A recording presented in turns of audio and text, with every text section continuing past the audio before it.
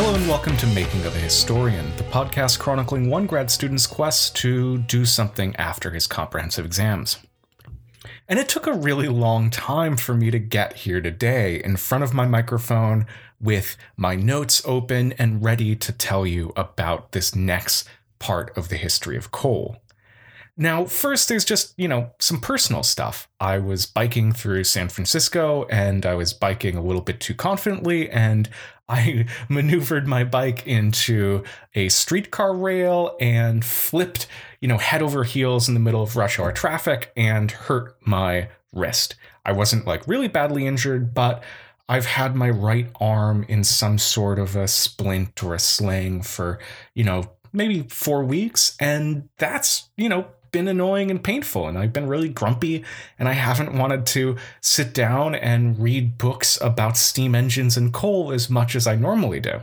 And also, I've been thinking about the next stage of my academic career. I am going to England for research. I'm actually going this Sunday. I'm still going to pump out podcasts. Well, I'm going to try to still pump out podcasts, but this long post-oral summer vacation is about to end, and I'm going to have to switch gears and do the next big part of my academic work. And I'm kind of scared. I'm, not really ready to go off and do this. I've never been to an archive before. I don't know what it's going to be like. My project is, about 3/4 of the way baked, but it could be much, much, much better. And I'm really cognizant of that. I'm really worried that I'm going to go off here and do something that means that my academic career is over. I probably won't. I'll probably do fine. I'll probably do better than fine, but it still makes me nervous. And that nervousness has been distracting from the podcast. But there's also a thematic reason why I have been kind of dragging my heels on this podcast today. Today, I'm going to be telling the story of the steam engine. And I found it kind of boring. The books have been trudges.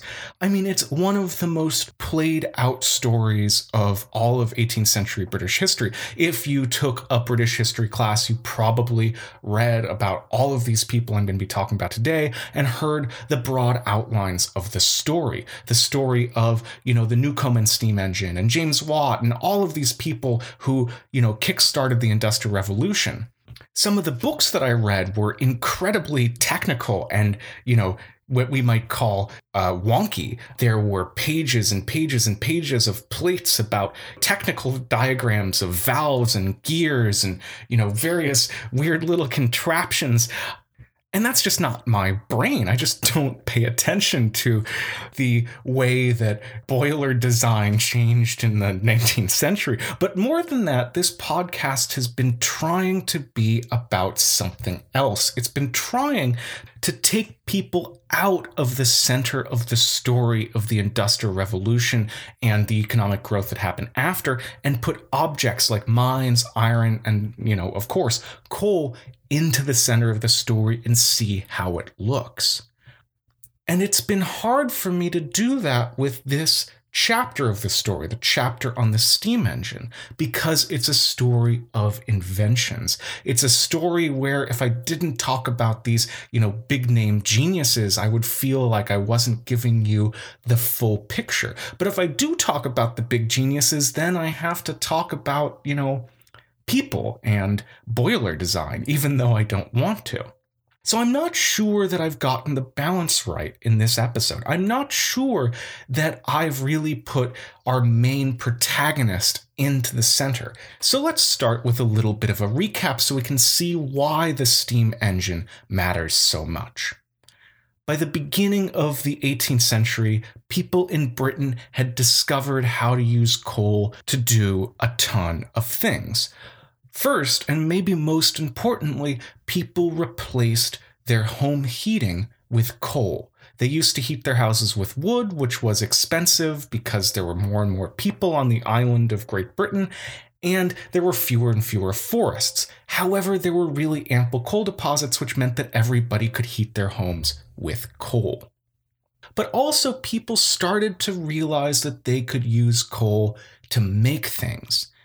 Before the 18th century, they made things that, you could boil easily, like soap and beer and salt.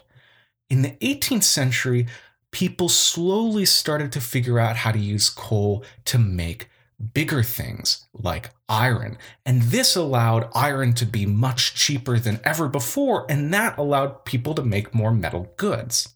And all of this was super important, but if you notice, it kind of is simple. All you're doing is replacing fire of one kind, fire from charcoal or wood, with fire of another kind, fire from coal. And all of the technical developments are just kind of ways of getting around the peculiarities of burning a fossil fuel rather than a, organic fuel. And this doesn't explain the world that we live in today, a world where cheap energy is everywhere. I mean, the thing that we're trying to tell the story of is when you put your energy goggles on and look around you and see a world made out of energy, energy is so much more than heat. Sure, you might have an electric heater keeping you warm, but energy runs the motors on the robots that make our clothes, our shoes, our books, our pans. Energy runs the little podcatcher that you're listening to this on. My voice is converted to you from some sort of power plant that might be run by coal. Energy, feeds the electric blenders that you use to make your kale smoothie. And energy goes into the fertilizer that makes the kale that you then put into your body that you use to make your thoughts. Energy even, lights our homes. Energy does so much more than just heat. And so the steam engine is a really important part of this long story because it's the first stage of people realizing that you could use heat from coal to do work. Now, if you have taken a high school physics class, this doesn't seem like that big of a deal. We know because of the laws of thermodynamics that energy of all kinds is kind of the same. The kinetic energy, the energy of movement, is just another form of heat energy. That electricity, the energy of like weird little electrons moving between things, is in a really important way convertible to the energy of wind. But people in the 18th century didn't know this. And so these developments of figuring out that heat could be used to do work were really drastically important. Now, if you've heard the story of the steam engine from, those other history podcasts that I know that you're listening to, or even from a teacher in high school or college, or from a book that you've read, you might have noticed a, weird little peculiarity that people usually paper over.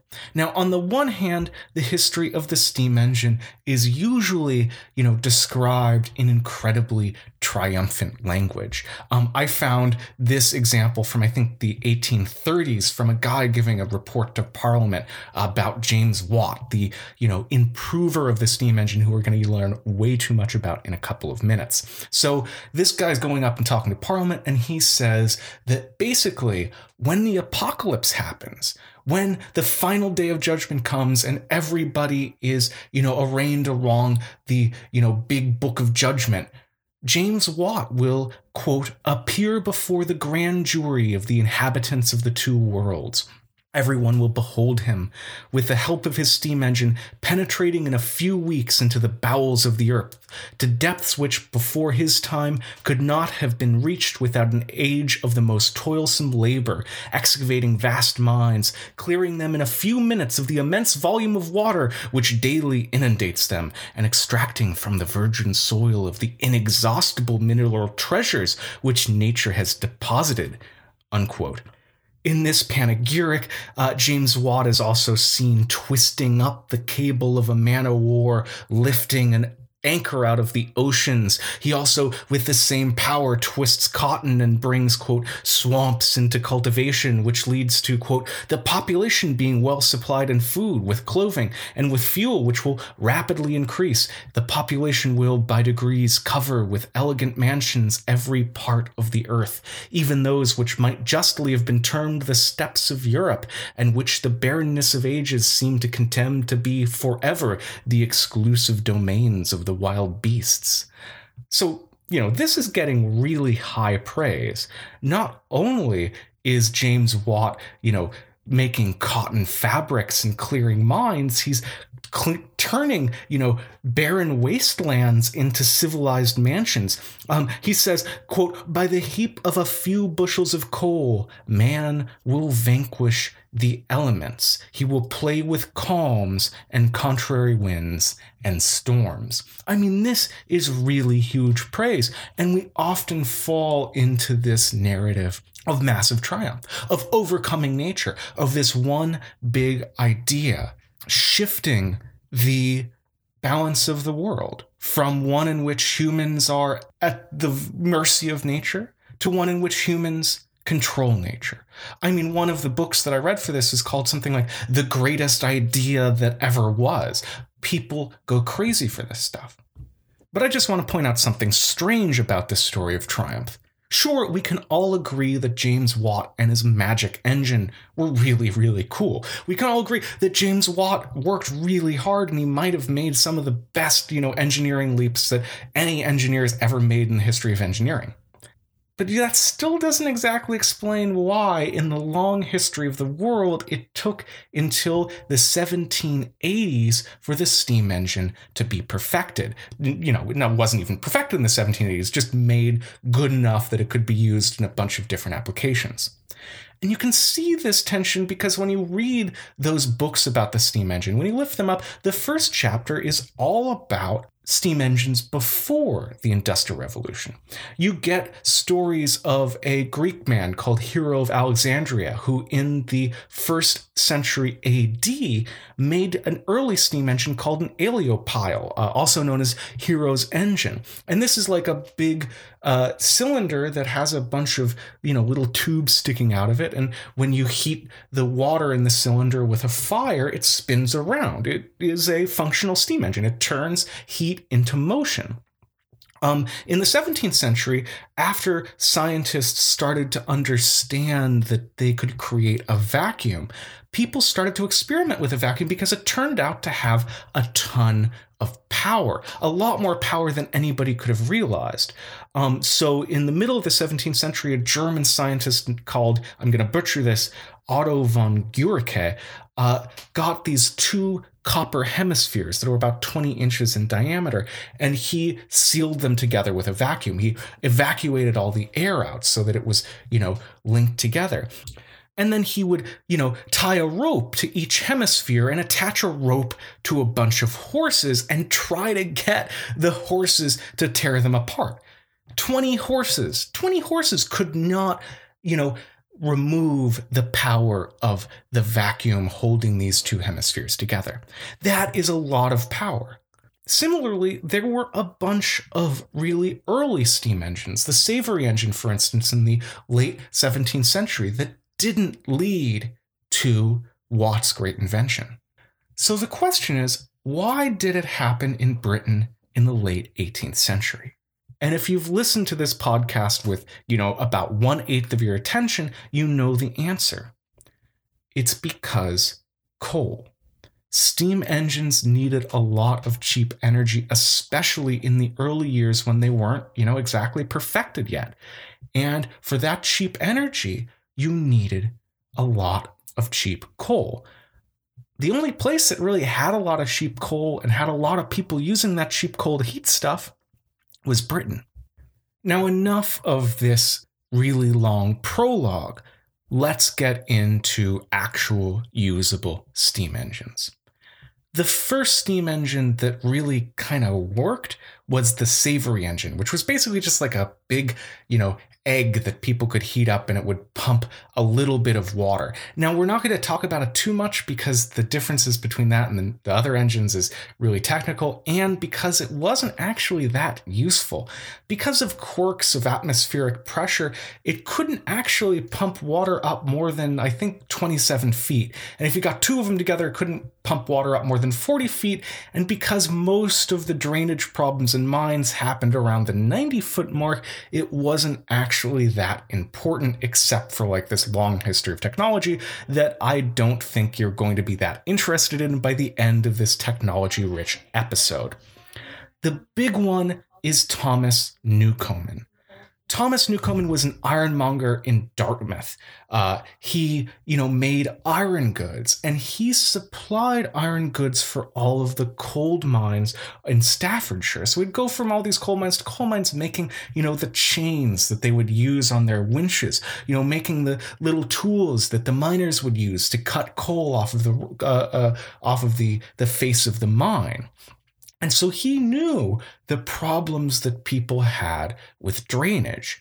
And he also knew that you could use the vacuum created by condensing steam to do a lot of work. Remember the power that big hemispherical copper thing had when it had a vacuum between it. 20 horses couldn't pull them apart.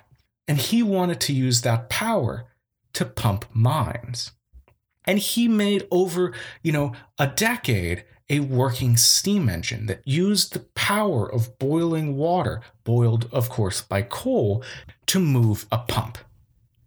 How did this work? Well, first, you needed to have a coal fire that heated a bunch of water in a boiler. Now, this might, not seem like one of the most important parts of this invention, but it was actually really important because it's hard to make coal light for a long period of time. And it was only because British people used coal so often in heating their homes that Thomas Newcomen had access to clay tiles that could withstand the heat, for instance, and had access to the knowledge of, the proper grate mechanism that was needed to keep a nice steady heat on this boiler. So you have this boiler that's being heated by coal.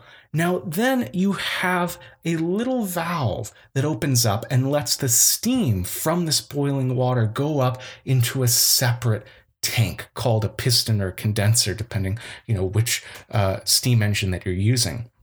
And this steam fills up the tank. When the tank is filled, then another valve opens up and sprays a jet of cold water into the tank.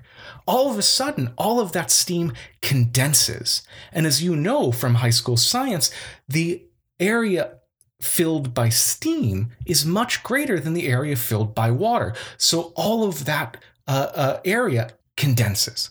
And that pulls a piston down. And that piston is attached by a series of rods to whatever it is you want to do work, a pump maybe. And this rod has a big heavy weight at the other end of it. When you see oil derricks going up and down, if you've ever been driving around LA or, seen a movie about it, those pumps have big, gigantic, hammerheads on the end of them. This weight pushes the piston back up so that the tank can be refilled with steam. So this is how you get a pumping action. The boiling water releases steam into the tank. The steam is cooled by a jet of cold water. This condensation drags a piston down, which in turn, through a series of levers and rods, pushes a pump up. And this pump has a ton of power. The Newcomen engine was perfect for the mining industry. Mines were getting deeper and deeper and deeper as people used up the more accessible coal seams on the surface of the earth. And as they got deeper, they filled up with water because, the earth isn't just some slick surface. It seeps water into it, percolates water into it like a big, gigantic sponge. And as you get too deep, you hit an underground stream or a spring or just, a bunch of waterlogged soil that can fill up a mine shaft incredibly quickly. And so once you reached about 90 feet, most mines needed to be pumped. As we learned from our episode on the coal industry in the 18th century a couple weeks ago, usually this was done by animal power. Pumps were run by horses, which were expensive, or by people, which were not super powerful. And the Newcomen engine offered a great solution. It could run on small coal, on little tiny bits of coal, like coal dust and crappy little, lumps that were left over when the bigger, more valuable coal was taken off of the coal seam. This stuff was usually just thrown out, but the Newcomen engine could run on that. And it was basically free pumping power once you got the big, massive, hulking iron machine set up. Now, these could be up to 50 feet tall when they were fully developed. So, it's not a small undertaking to get them set up. But once set up, if you're at a coal seam, you could run them, almost for free because coal was cheap and right there. But the Newcomen engine wasn't that great when coal wasn't that cheap because it was really inefficient. It would not get one of those Energy Star certificates that you get on appliances these days. It burned through coal. People didn't know what they were doing. It was cool enough that you could pump water out of the mine without using a horse gin or something and killing all the horses that you had. To get Newcomen's engine to spread beyond coal seams, it needed to be improved. Newcomen improved his engine himself over the course of a decade, and other people jumped in and made their own improvements over the next 20, 30, 40, 50, 60, 70 years, although it was still mostly used in places with cheap coal. Eventually, the Newcomen engine was used for more than just pumping water out of mines, although it was always just used for pumping, up and down motion. One of the coolest ways that the Newcomen engine was used was to run water wheels. This sounds a little crazy. Water wheels are really useful because the circular, regular motion of the water wheel can be used to power a mill, a machine, maybe a mill for grinding something, or maybe if you're around, 1780s and there's a bunch of developments in the cotton industry used to spin and weave cotton. The problem with a water wheel is that the streams that powered them did not flow evenly throughout the year. I mean, in times of floods, they would go really, really fast, which might not be great. And in winter, when there was a lot of frost and ice, they might not even flow at all. And if you're a enterprising capitalist who has a, new fancy cotton mill set up, you want that to run as often as you would like. The Newcomen engine was used sometimes as ancillary power to these water wheels. When the flow of water wasn't, fast enough to actually run the machines, you could use a Newcomen engine to pump water from the endpoint way back over to the beginning and get a little bit of extra boost. So there's a funny story of how this might be used.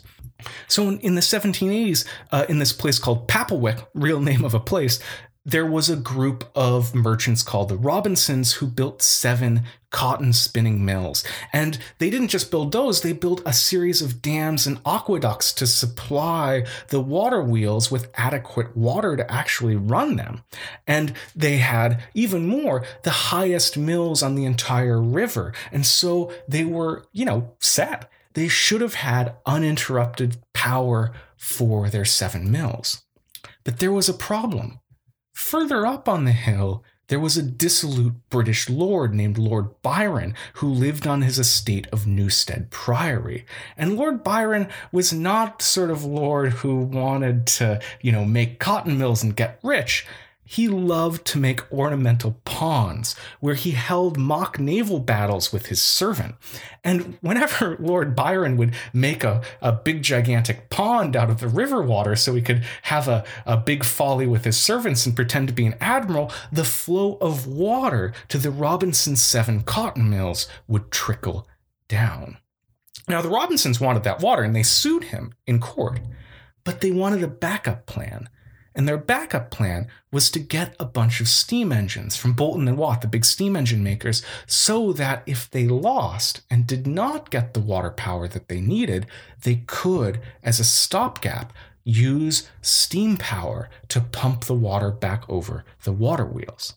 Like I said, these steam engines were inefficient, and they were only popular because coal remained cheap. And there's a little bit of a funky feedback loop here that let coal remain cheap. First, coal mines to get deeper needed steam engines to pump out the water. So the cheapness of coal over the 18th century is due to the steam engine, and in some way, the steam engine is due to the cheapness of coal. But the cheapness of coal is also due to the improvement of land and sea transportation. Coal is incredibly bulky. It doesn't have that high of a value by weight, and so it's really expensive to carry long distances. To get long-distance coal trade, you need really well-developed infrastructure like canals and roads and wagonways and sea lanes that allow people to ship bulk goods for cheap. These were developed in the 18th century, especially things like the turnpike system and canal mania of the 1760s. And this allowed coal to remain cheap and be cheap in places where coal was not mined. So we can imagine, a map of Britain with all of the little coal seams, as little dots. And each coal seam has a circle around it. And that circle we can imagine as the places where it made sense to use steam engines to do stuff. Now, every time that coal gets cheaper, those circles get bigger. And every single time somebody figures out a new way to make a steam engine do something, those circles get bigger still.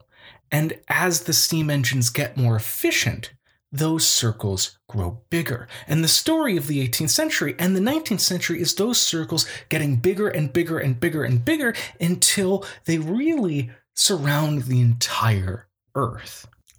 But that wouldn't happen unless you could use the steam engine to make things move. We already discussed kind of a jury-rigged solution to this, where you would get a pumping engine pumping water over a water wheel. That worked, but it was really inefficient. To get the next part of the story, we have to talk about that big, gigantic world historical engineering genius, James Watt. He's a man so important that he has become a symbol for an actual force of nature. The watt is a unit of power that you will often see on light bulbs, and the watt is named after James Watt. He also invented the unit of measurement that you hear on car commercials, horsepower, that he used to measure his steam engines because people would know, how much power a horse actually had. And Watt would point at his steam engines and be like, look, this one is like 50 horses, which was really exciting for people. But if you met Watt when he was young, you would not think that he would be this person who almost every British schoolboy would have to memorize facts about his life. He started off as an instrument maker in Scotland. Now, he made measuring equipment. He made rulers and scales for weighing. He made barometers for measuring atmospheric pressure. And he made quadrants for navigators that let people, measure the distances between things. Now, this was scientific. It required a ton of very detailed mechanical skill. It was really hard to make a ruler. I mean, if I asked you to get a board and make a ruler, without any sort of tools, you probably wouldn't be able to do it, much less a Hadley's quadrant. But Watt did it. That was his job. And this was useful not just because there was this burgeoning scientific enlightenment everywhere. This was true. People did need barometers because they suddenly became fascinated with the atmospheric pressure of things. They did need rulers because they were getting more exact in their everyday lives. But people also thought that this sort of stuff was cool. There was a pleasure in exactitude. There was a kind of style of, British empirical exactitude that people wanted to adopt and show off. And part of this came about in a culture of public curiosity. There were universities and clubs and associations where people would get together and make scientific demonstrations of things, like how to use Hadley's quadrant for stuff or how a barometer worked. These were like 18th century TED Talks. If you want to get a sense of how they actually looked, I'm going to post a couple pictures from Joseph Wright of Derby, the painter, who actually painted a couple of these scenes of scientific demonstration. He was actually friends with Watt as well, which makes him, especially curious. So they have names like a philosopher lecturing on the orrery, which is a wonderful painting showing a scientist explaining a model of a solar system. Another is called An Experiment on a Bird in an Air Pump, which depicts an experiment that demonstrates the vacuum. You get a bird, you put it in a jar, you pump the air out of the jar, and then the bird dies. Well, this is horrifying to us, but for people in the 18th century, this proved the existence of this odd thing that they couldn't otherwise see. It proved the existence of air, that there is a thing that we're all in, that we breathe, that we need, and without it, we die. And that's really fascinating. Imagine seeing that for the first time and getting a sense of it. Well, Watt was immensely, deeply enmeshed in this. He was the guy who made the little instruments that the scientific demonstrators would demonstrate. He had a bunch of odd jobs. I do not want to make another Bay Area reference, but he was totally a member of the gig economy. I just heard all of you guys groan. I know, I'm sorry. But he did a bunch of little things for a lot of people. The important moment came in 1763, when the University of Glasgow, who had a bunch of scientific instruments to show their students because it was cool, asked Watt to work on one of the most frustrating ones. It was a scale model of a Newcomen engine. You could get it going. It would pump once or twice, maybe in 4 or 5 times, but after that, it would splutter out and would not work at all. Now, this wasn't the fault of the folks in the University of Glasgow. No, it was really hard to make a Newcomen engine work. Modern engineers who try to make Newcomen engines and even Watt engines to demonstrate them in museums and stuff recount that it's really tricky, even with modern tools, to make them go. And each engine was different. They're not like coming off of an assembly line. They're made by hand for bespoke situations, and each one ended up having its own peculiarities. Furthermore, the scale model steam engine was using bits of metal that were really huge for the scale model. You couldn't get a tank with the right width of metal surrounding it when you shrank down the steam engine from 50 feet down to 5 feet. That just didn't work. And so Watt was really, struggling a lot with a stacked deck. But what he did, he went back to his experience as a person who knew how to measure things. He measured everything. He measured how much steam the steam engine was producing. He measured how much water it was using. He measured how much the piston was moving. And he figured out something really odd, that there was more water being used than there should, and more heat as well. It took more stuff to do the work than the accepted theory of heat would predict. Now, this is because of something called latent heat, which we know about from high school physics class. Latent heat is the idea that it actually takes a little bit extra energy to make a thing go through a phase transition, to make a thing go from liquid to gas, say. So when you're heating up water in your pot, it will heat up boop, boop, boop, boop, boop, boop, at a constant rate. But then when it gets to like 99 degrees, it will stop heating up. Once it gets into gas, then it will continue to heat up, but it takes a little bit of extra energy to move the liquid from liquid to gas. So Watt came up with an idea. Watt wanted to make a perfect engine, an engine where every single bit of steam was actually used, something that would be far more efficient than the clunky old Newcomen engines. And he thought about it for a really long time. There came to be one big quandary. For maximum efficiency, the cylinder had to be kept hot. Otherwise, you would be using all of the heat energy to be reheating it every single time. Remember, the cylinder has to be cooled down so that the steam could condense. However, for maximum power, you needed the cylinder to get extra cold because the power came from the change in temperature. Watt's solution sounds really simple, but it was brilliant. Watt's solution was to make 2 cylinders, a separate condenser. One, a boiler that could be kept hot all the time. The second, a condenser that could be kept cold. This, along with a couple other inventions, like new pistons bored by the friend of James Watt and his financier John Bolton, named John Wilkinson, led to a doubling of the efficiency of the steam engine. Just because of the separate condenser and a couple other things, this was a vast improvement. If you imagine that map of Britain with all of those little dots of coal seams with circles around them where it becomes useful to use steam power, they just doubled in size. But Watt wasn't done. Watt had been, kind of hired by his patron, Matthew Boulton, to actually make the steam engine a replacement for a water wheel, to use a steam engine to make rotative power rather than just an up and down pumping engine. Matthew Boulton was this genius iron worker who had these next generation iron factories in Soho where he made lots of cool little doodads, and he relied on the water power that came from nearby streams. And he was annoyed that his factories had to shut down whenever the stream just decided to stop. And so Watt's original brief wasn't to make a really, really great steam engine. His original brief, when he got all this money from Matthew Boulton, was to use a steam engine to make things move.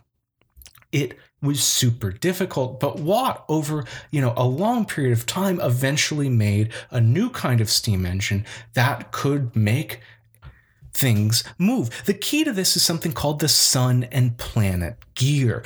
Now, if you look at a picture of this online, and I encourage you to Google this because it's much easier to understand when you see it, the planet of the sun and planet gear moves up and down because of the piston action of the steam engine, but it revolves around a central sun gear that in turn turns the machine.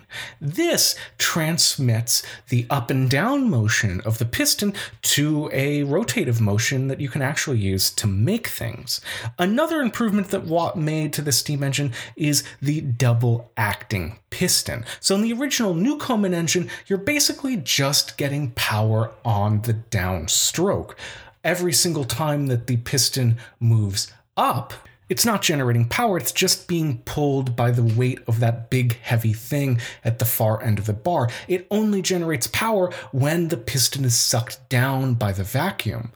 Watt realized that he could improve the power of the machine and make a little bit more regular motion if he got steam to enter the piston at both ends. So at both ends of the movement, at the top and the bottom, you started to be able to get power. And this, of course, improved the actual power of the machine.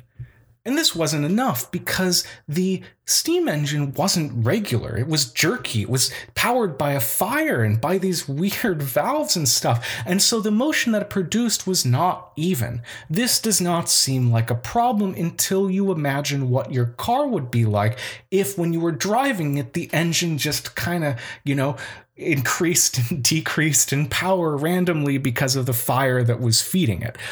To make things move in a way that you can actually, use that movement for useful activities, you need that movement to be regular, especially in cotton spinning, where the quality of the fabric really, really depends on how regular you can get the threads to be. And so to solve this problem, Watt borrowed this idea called the governor. You might see it when you see a sketch of a steam engine in your steampunk comic books because it looks so funny. They're these two balls that are held together by a little wishbone wire, and when the steam engine moves, they spin. Because of the centrifugal motion between them, they actually spin apart as the spinning increases in speed. Now, the governor then takes this motion and uses it to close a throttle. So the faster the spinning the governor does, the smaller the throttle is. And this can be really, really minutely controlled by the engineer. What this means is once the governor gets going, you can actually get much more smooth power, because if the steam engine decided to go really, really quickly, then the governor would split apart because of the centrifugal motion, and that would then tighten the throttle, which would decrease the power that's actually provided to the machine.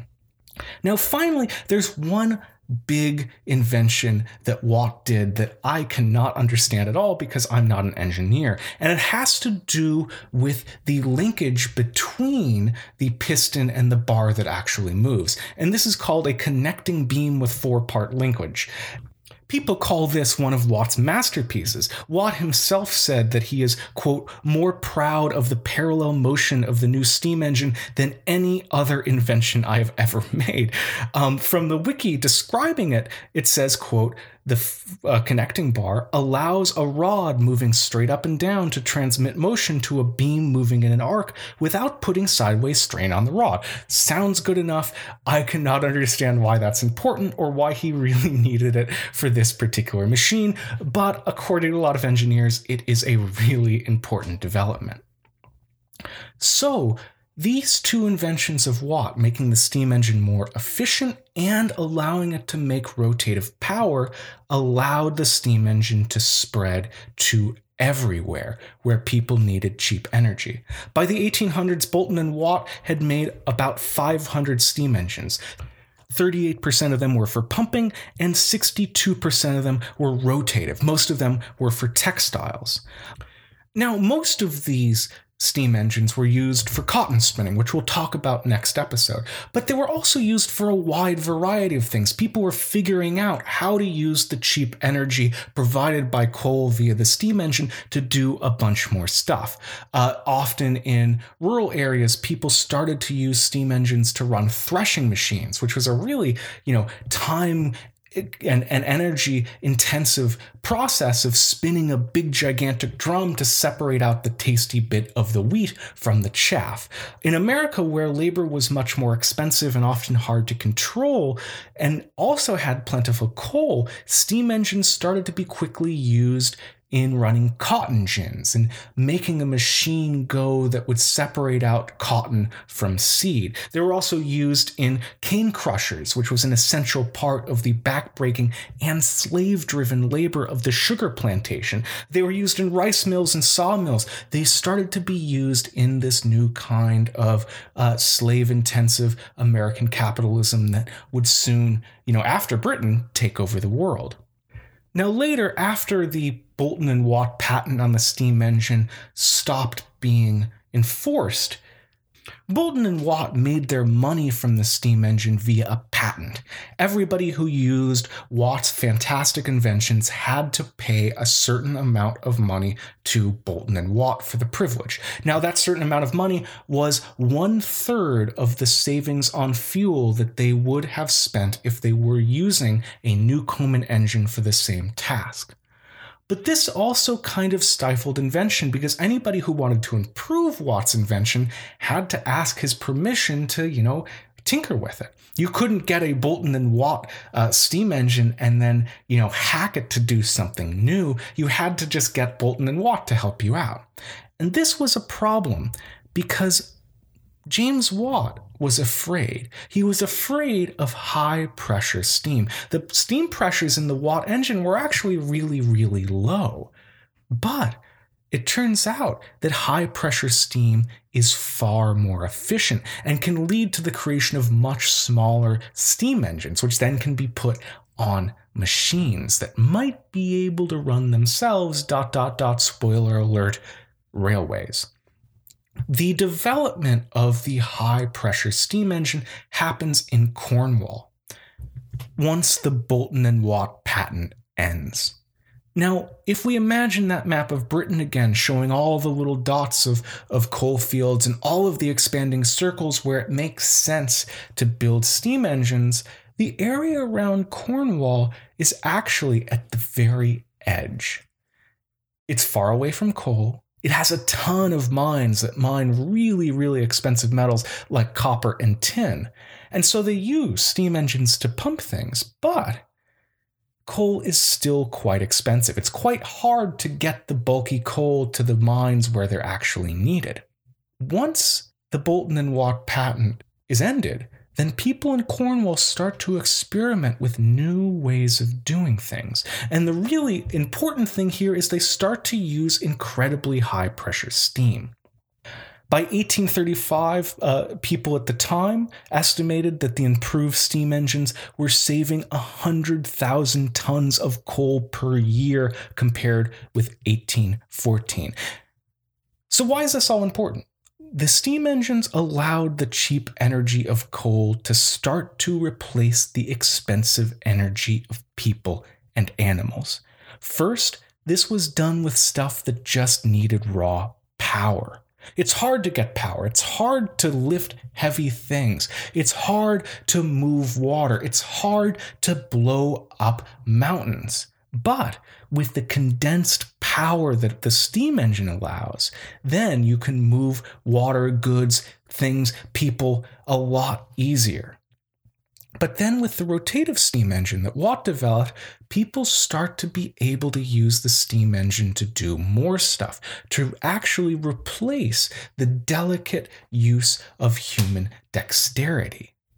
Machines started to replace people. A good hand loom weaver, said a contemporary observer, could make about 2 pieces of 24 yards cloth every single week. In 1823, a steam loom weaver could weave 7 pieces of that cloth. In 1826, a steam loom weaver could make 2 looms work at once and could weave 12 to 15 pieces of said cloth. In 1833, a steam loom weaver at a new steam loom, assisted only by a girl of 12, could run 4 looms at once and weave 18 to 20 pieces a week. So in only about 20 years, you got the increase of an individual's power from making 2 pieces of 24-yard cloth to 20. That's an increase of over 10 times. This is insane, but it also led to a hollowing out of labor. This is what we call the Industrial Revolution, the replacement of machines and energy for human labor. To do this, you require new ways of organizing people, new ways of buying and selling things that we call capitalism.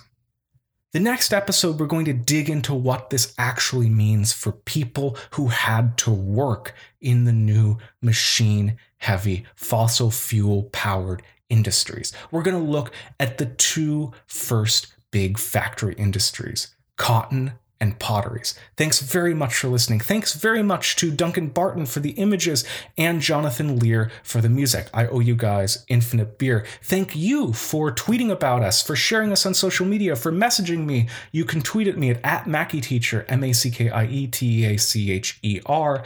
It really helps me to know that you're out there listening. I will be back hopefully sooner than a couple months, but I will be coming back to you from England, very close to the archives with, 18th century parchment on my fingers. See you then.